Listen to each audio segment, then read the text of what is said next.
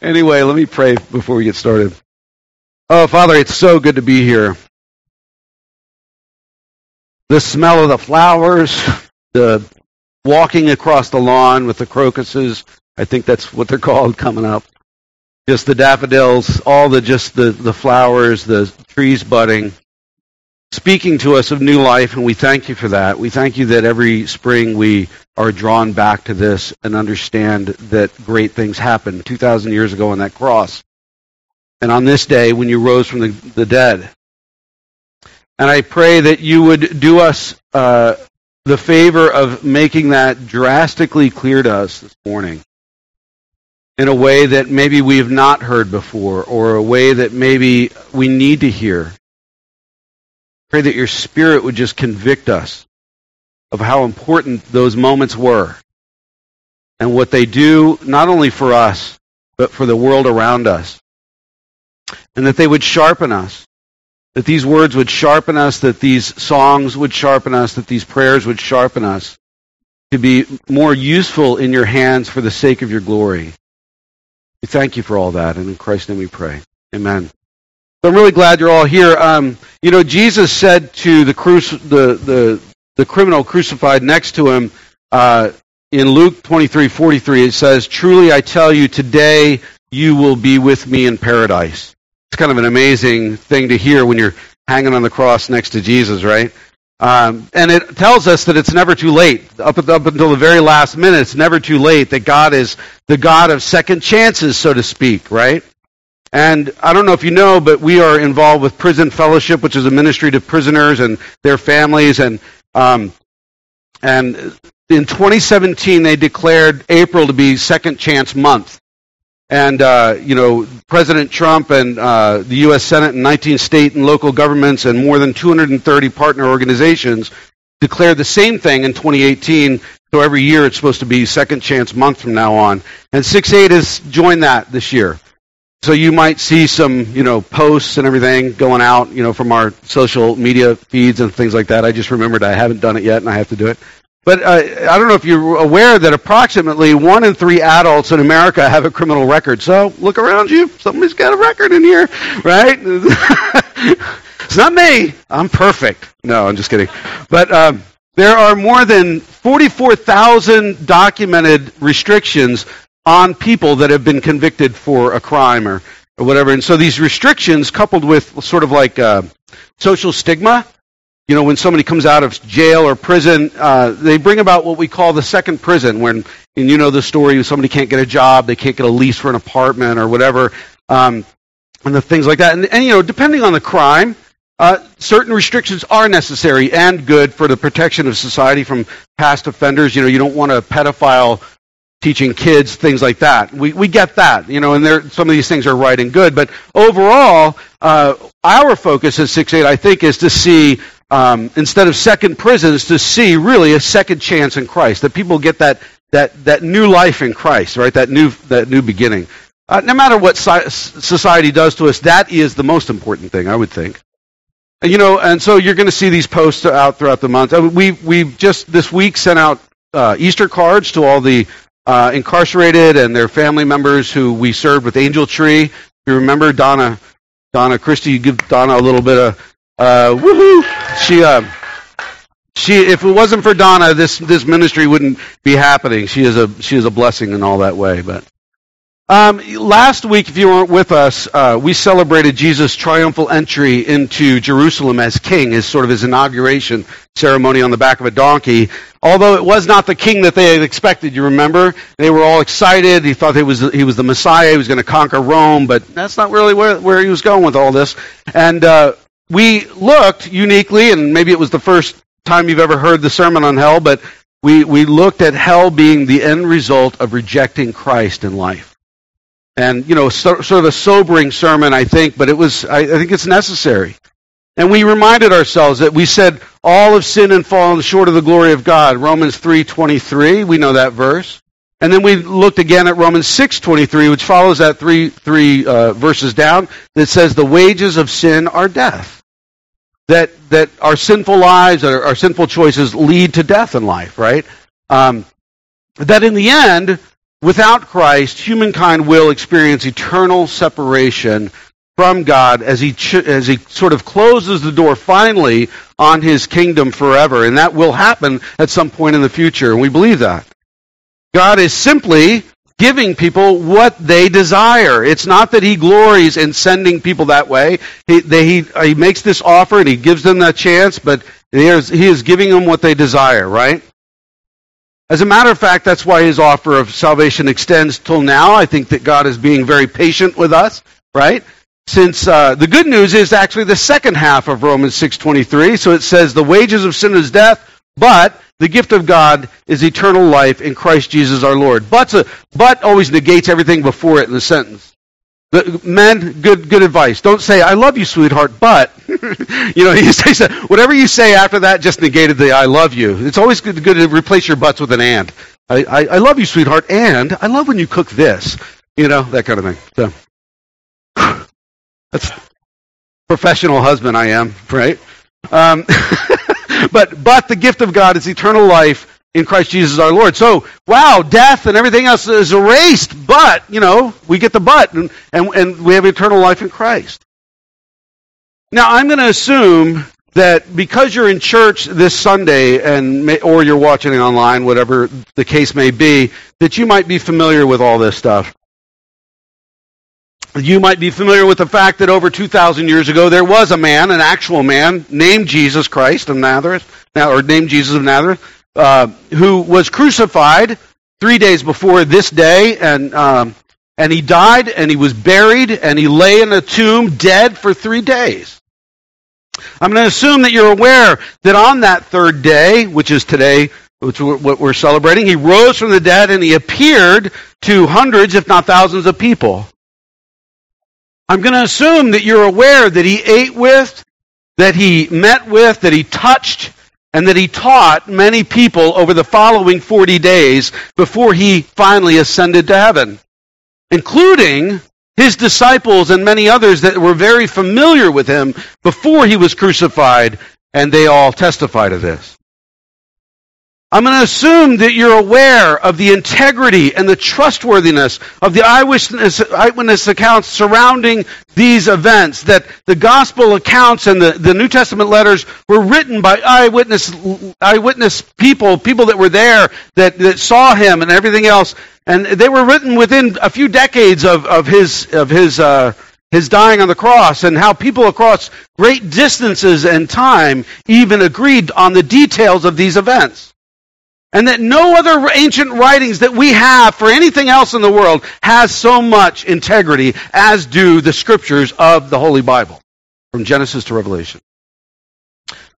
That even non-Christian historians of that time with no skin in the game, right? They weren't out to prove anything, such as Josephus, I hope they pronounce these names right, but Josephus and Thallus and Tacitus and Mara bar Serapion and Phlegon, if I say it correctly, they all corroborate some of these details together.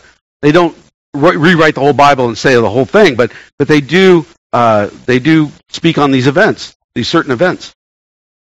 I assume that you know that none of the gospel eyewitnesses, the people that wrote the Bible, right, could have been out for financial gain or power or self-preservation. Since they gained nothing, they gave up everything, and they died for this story, which speaks worlds of its integrity and its trustworthiness and their convictions on who Jesus really was. Because you don't die for something you don't really believe in. If Jesus didn't rise from the dead, those guys wouldn't have died for him. You got to think about these things, right? But you all know all that, right? You're sitting in church, you know all that. Maybe you don't. I don't know. Maybe I'm reminding you, but whatever. And if you want to learn more about that, there are things that you can read it. I can direct you to those things. But God's a God of second chances. That's what we're saying today.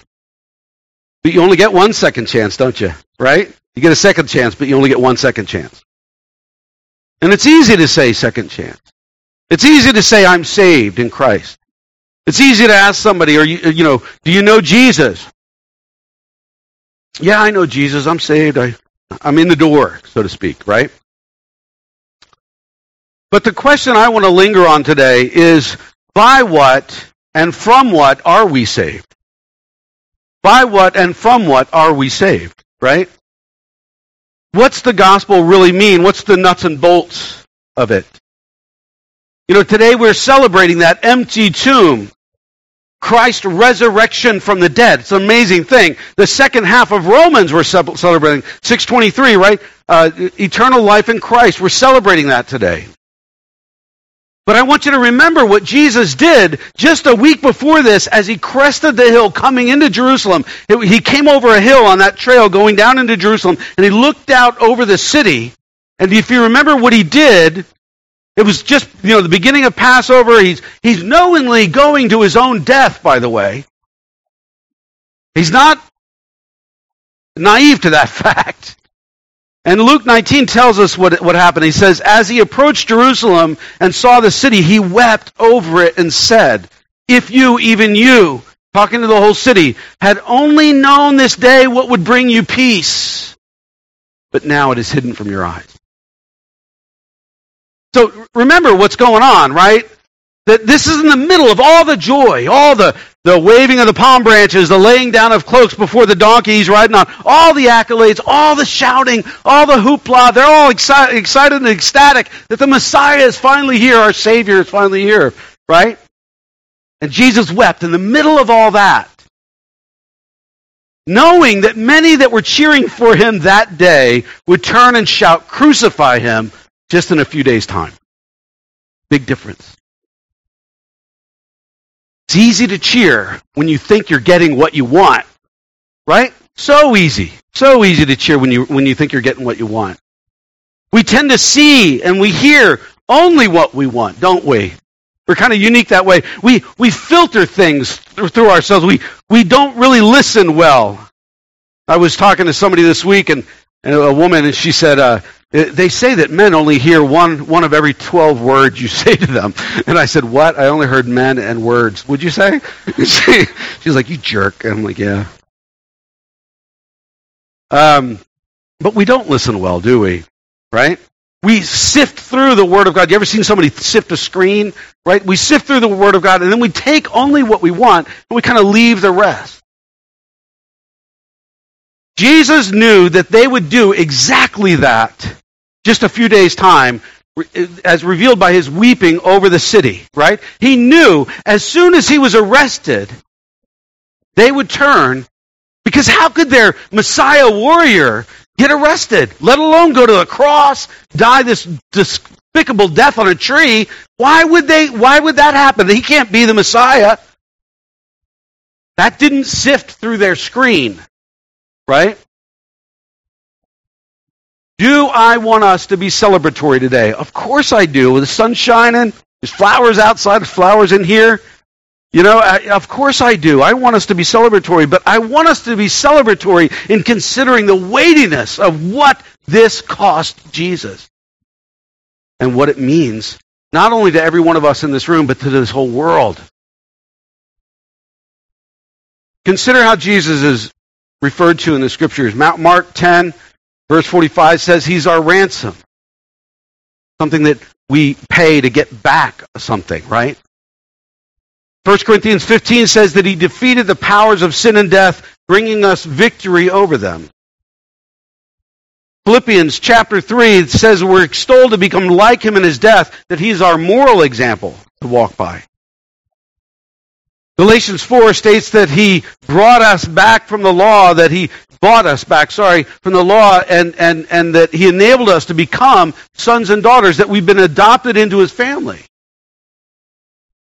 You remember John the Baptist saw him from far away, in John chapter 1, and he said, look, the Lamb of God who takes away the sin of the world, referring to the lamb that is sacrificed at the temple for the sin of Israel, right? This perfect, spotless lamb that they would bring in, and they would cut its throat, and they would sprinkle its blood everywhere to pay for the sin of Israel.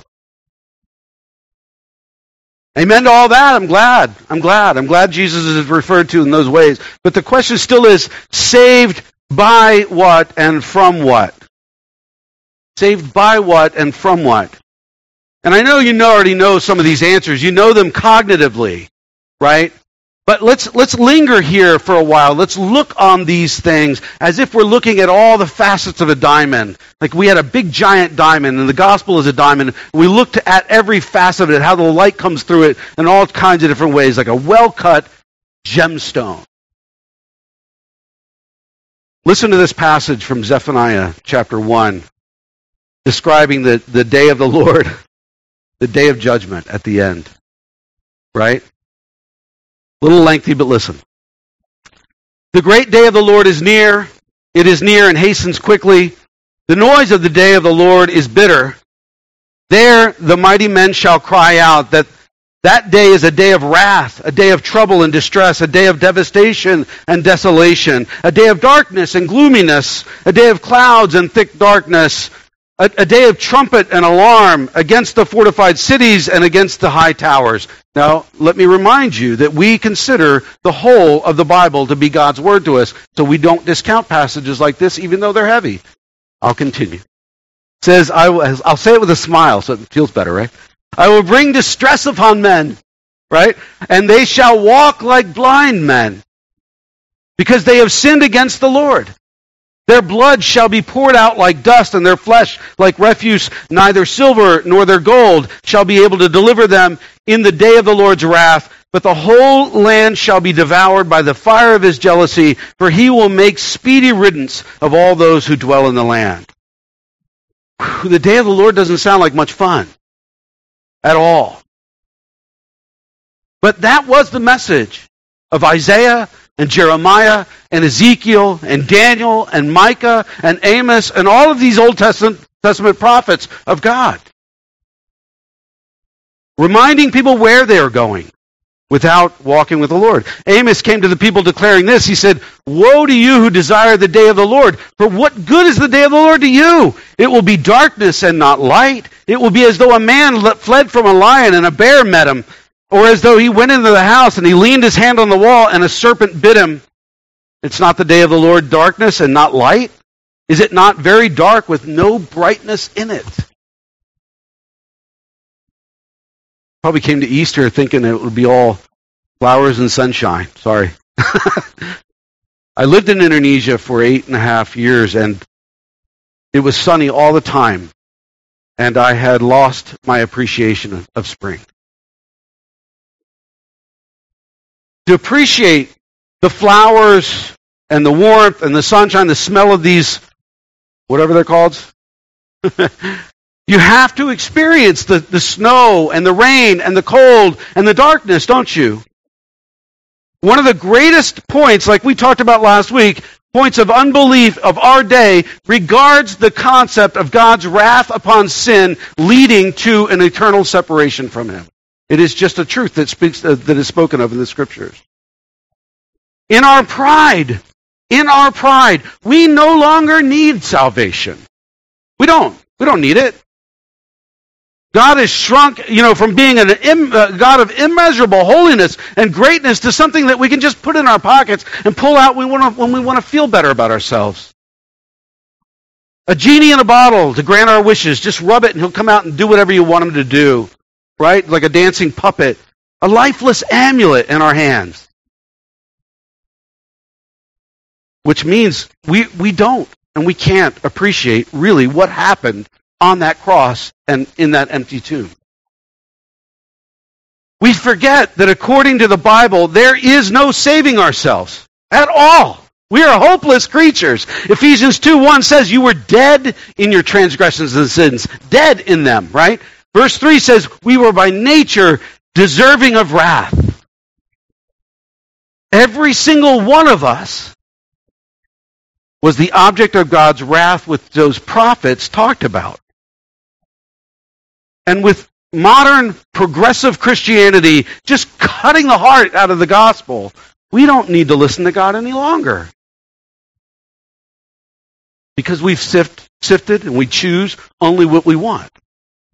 The sense of urgency is lost, since sin's become only an archaic notion. We think now that people really aren't that bad. Everyone will come around eventually, since they're all kind of basically good. But according to God's word, they are not when juxtaposed next to a holy God. I read a quote by Miroslav Volf. Isn't that a great name? Miroslav Volf. Came from the, one of those countries over there. Anyway, Eastern European countries. And not sure what I think about the guy. I've met him. I've listened to him speak. I didn't like what he said when I met him. He's a theologian. But I saw a recent quote from him where he's changed his mind on some things.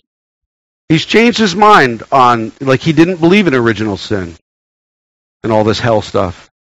But after he saw his own people being killed off in genocide, he decided there is evil, there is sin, and there is a hell reserved for people.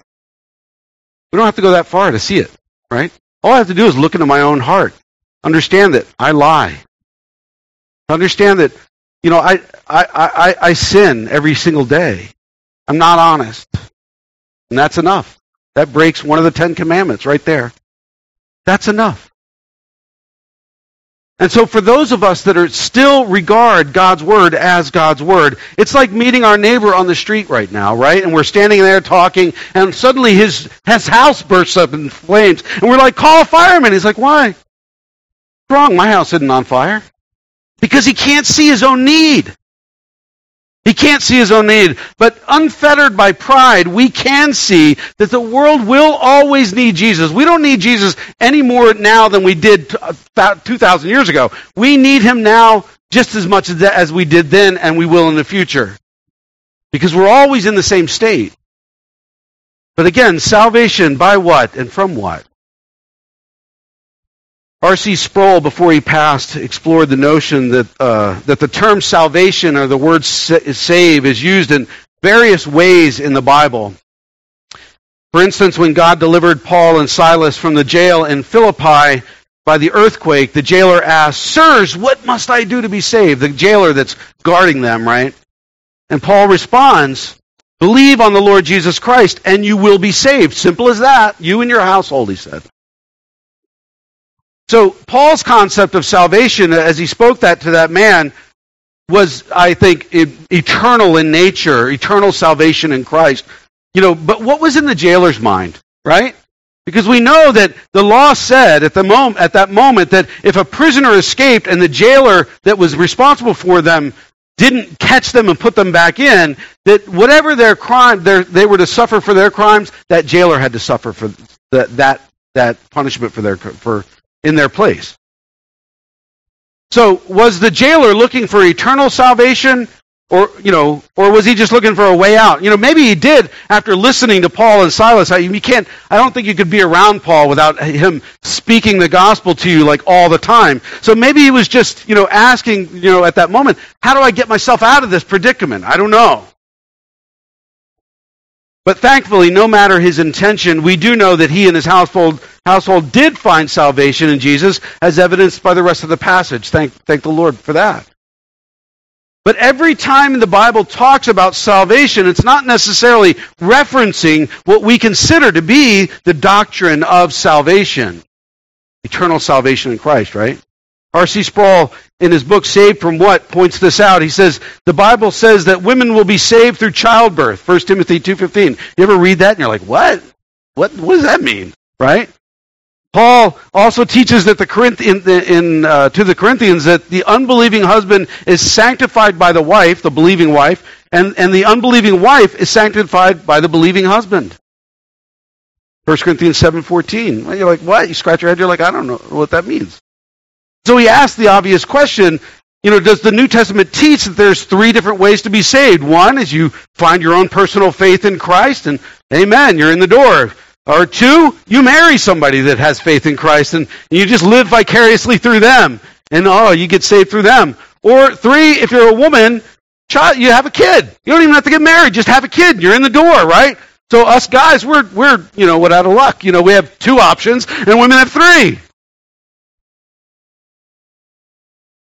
Obviously, we know that that's not what the Bible teaches. It doesn't. It teaches the first one only, having personal faith in Christ. The Bible uses the term salvation in many ways. Not every time when the word is used does it refer to reconciliation with God.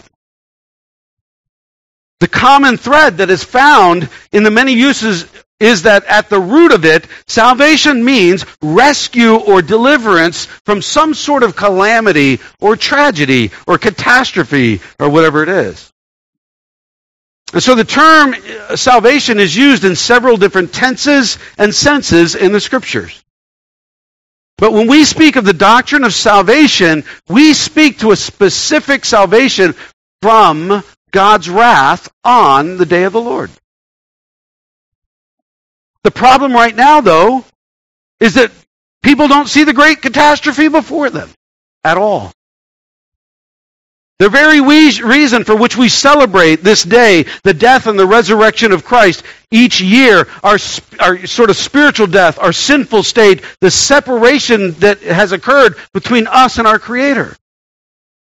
Remember, we are not sinners because we sin.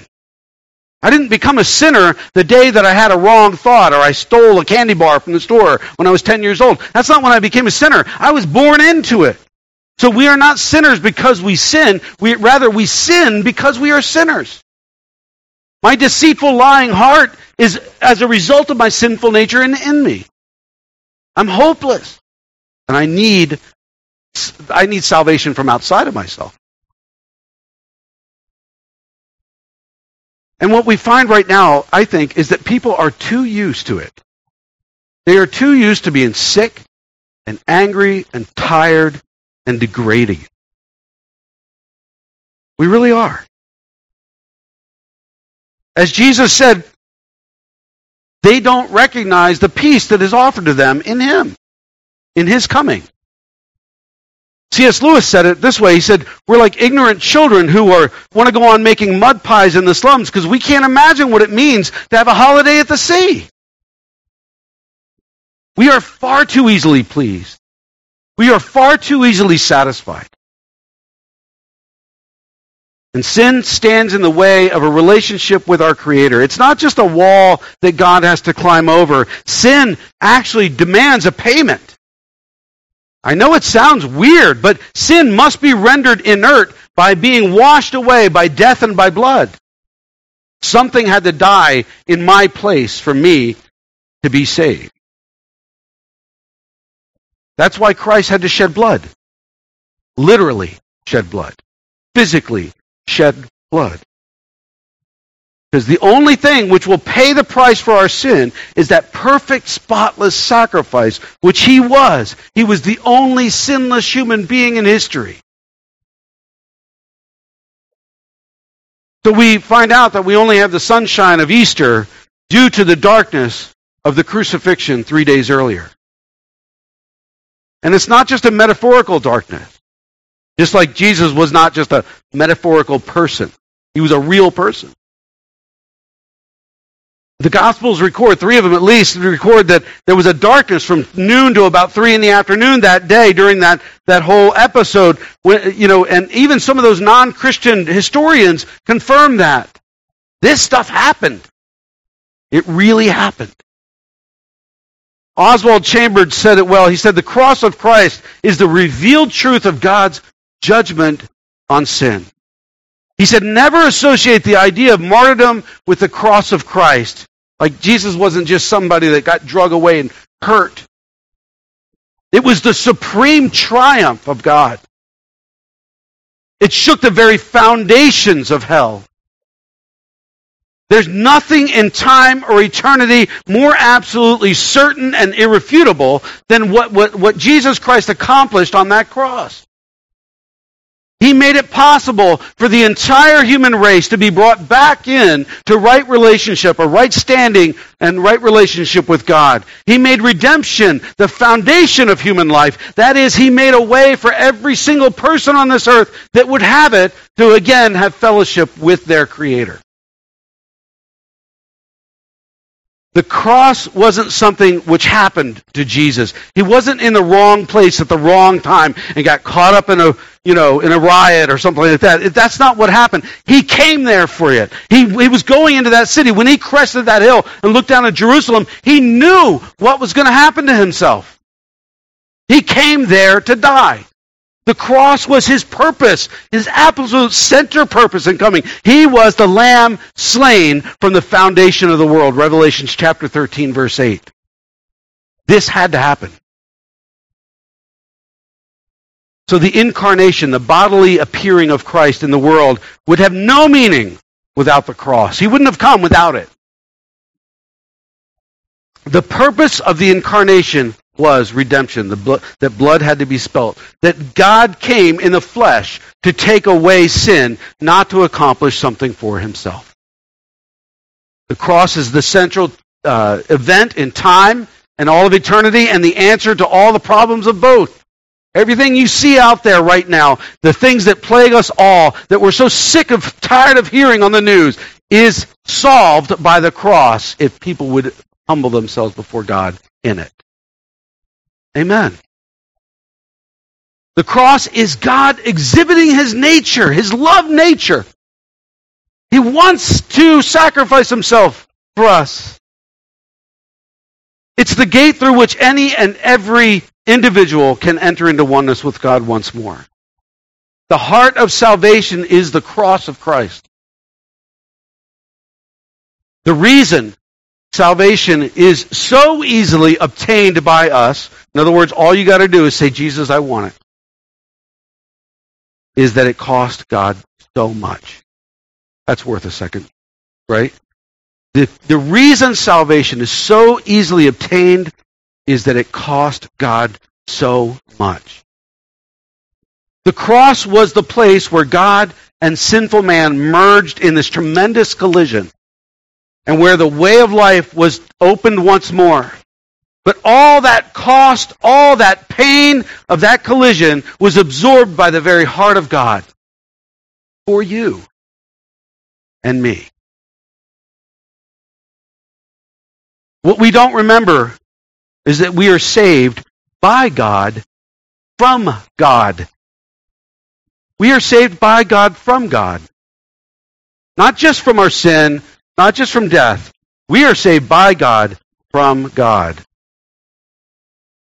R.C. Sproul points out that our shock in the idea that we're saved from God reveals two crucial shortcomings in our understanding. He says we fail to understand who God is, and we fail to understand who we are. That our view of God is way too low, and our view of ourselves is way too high. And this was Isaiah's painful discovery when he got a glimpse of the unveiled holiness of God. In that encounter, Isaiah understood for the very first time in his life who God was, and in the same breath, he understood who he was. He understood who he was by seeing that, right? And at that moment, he cursed himself. He said, "Woe is me, for I am undone, because I am a man of unclean lips." But we think pretty highly of ourselves these days. The truth is that our culture is ultra narcissistic. We do really badly in things, but we think we're still great. There are studies where people do really badly on these tests, but you ask them, how do you think you did? Oh, I did wonderful. They don't realize they suck. They don't. Can you say, I said it in church, by the way. We have an exaggerated self-image while our lives are really a train wreck. Dave said that at men's breakfast this weekend, or this week. By the way, guys, if you're not getting the text for men's breakfast every Thursday morning at 7 a.m. Anyway, but Dave said that, our lives are a train wreck. It's not really working. You may look good on the outside. You guys may have dressed up for church today, but don't you always feel like a train wreck? A little bit? In your private moments? See, we avoid the quiet moments. We fill them with noise and activity in order not to be confronted with the reality of our hearts. But we must see the darkness to be able to see the light clearly. We cannot ever be afraid to look into those quiet moments of self where God is revealing our real need. Because conviction brings freedom, real freedom. Not false freedom. We're made in the image of God, but that image has been tarnished. and to see yourself in the reality of your sinful need before a holy God is not to have a bad self-image. It's not like, just flogging yourself. It's exactly the exact opposite. It's the best of self-images, because only in Christ does anyone find out who they really are. It's only in Christ that we become whole, that we find our intrinsic value, our real value. Because God loved us enough to come do this for us. For the unbeliever, the day of the Lord is a day of darkness with no light in it. That's a sad thing. But for the Christian, the day of the Lord is a day of light with no darkness in it. That's a wonderful thing that everybody is off. We've heard from Zephaniah and Amos about the day of the Lord. Now, let's hear from the other side, the bright side, from Isaiah, as he prophesies well before the cross ever happened, right? Back in Isaiah 55, concerning the future Messiah and what it'll look like and all those kinds of things. And I want you to hear this, the grace and the mercy and the freedom and all that stuff that is in this. And it's a little lengthy, but just listen to it. Let it soak in. It says, "Come, all you who are thirsty, come to the waters, and you who have no money, come and buy and eat. Come, buy wine and milk without money and without cost." Why spend money on what is not bread, and your labor on what does not satisfy? Listen to me, and eat what is good, and you will delight in the richest of fare. Give ear and come to me. Listen, that you may live. I will make an everlasting covenant with you, my faithful love promised to David. See, I have made him a witness to the peoples, and a ruler and a commander of the peoples. Surely you will summon nations you know not, and nations you do not know will come running to you because of the Lord your God, the Holy One of Israel, for he has endowed you with splendor. Seek the Lord while he may be found. Call on him while he is near. Let the wicked forsake their ways and the unrighteous their thoughts. Let them turn to the Lord, and he will have mercy on them, and to our God, for he will freely pardon. Second chance month, right? He will freely pardon. Listen to that. Verse 8, "For my thoughts are not your thoughts, neither are your ways my ways." God is high. He's up there. His thoughts are not our thoughts, declares the Lord. Verse 9, "As the heavens are higher than the earth, so are my ways higher than your ways, and my thoughts than your thoughts." If you're sitting here thinking this dreadlocked pastor is an idiot preaching about these things, I want you to consider that maybe you don't know all that you know.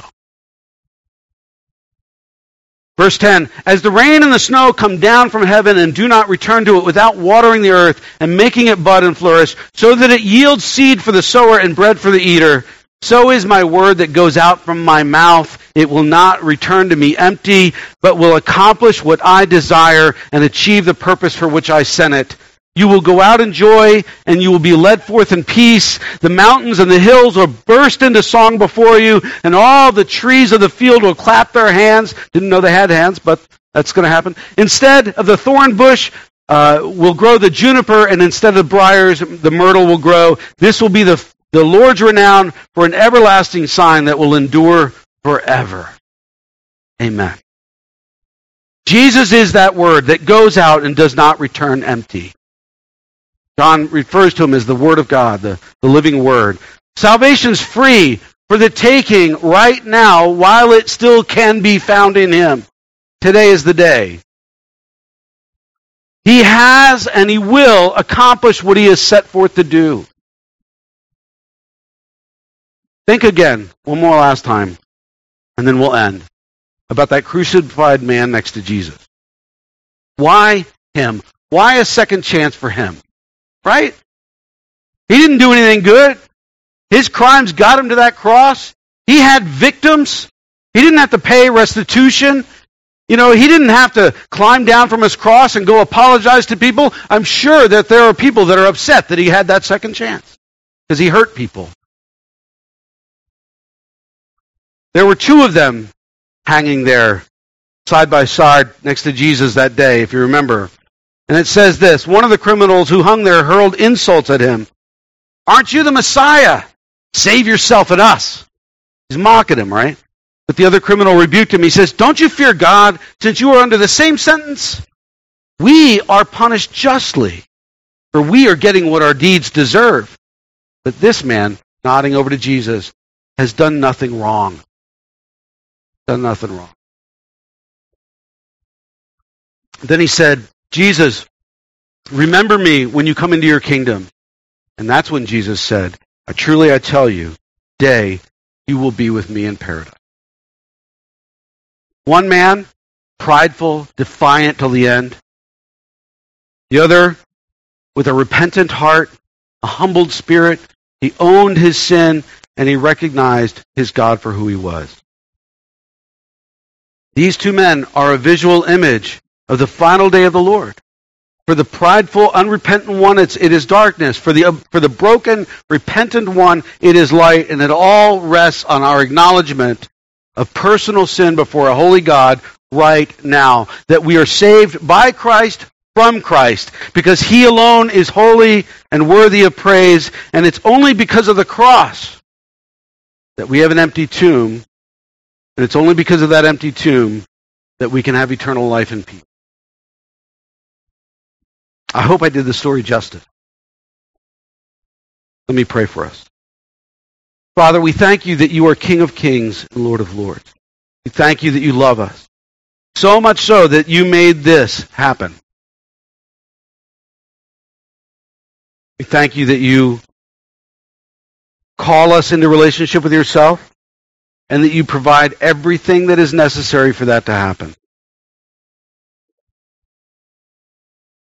We thank you that your thoughts are higher than our thoughts. And we ask that if our pride is standing in the way of our hearing your voice this morning, that you would crush that pride and humble us before you so that we can find freedom and find peace once more in you.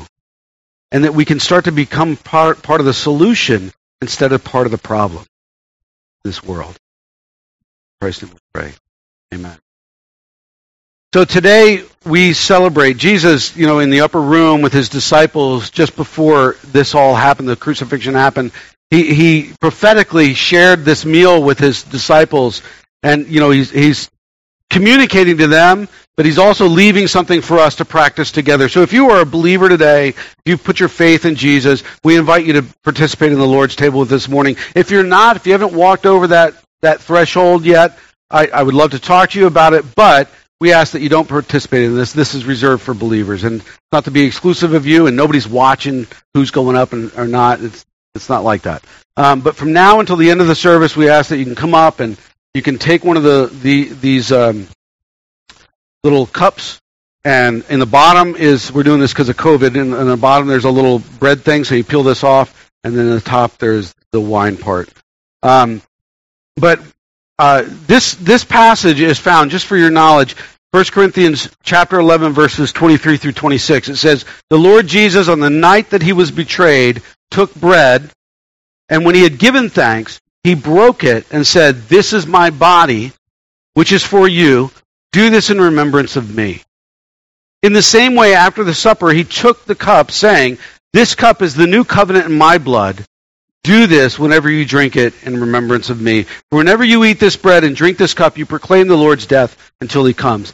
This event is so important that we are to practice this all the time, to keep the cross at the center of our thinking. And I think in this day and age, that's extremely important. So let me pray. And feel free from now on, Katie's going to play some background music for a little while. And then even after she's done, you can come up, even if somebody's up here talking. So, Father, we thank you for this. We thank you for this table. We thank you for what it means. And we thank you for the remembrance of it. I can't imagine what it would be like to stand there knowing that you're going to die one of the most just excruciating deaths. And that's where we get that word from the cross, excruciating. Just so horrible. But you did it. You chose to do it for us. And we thank you for that. It's in your name we pray. Amen.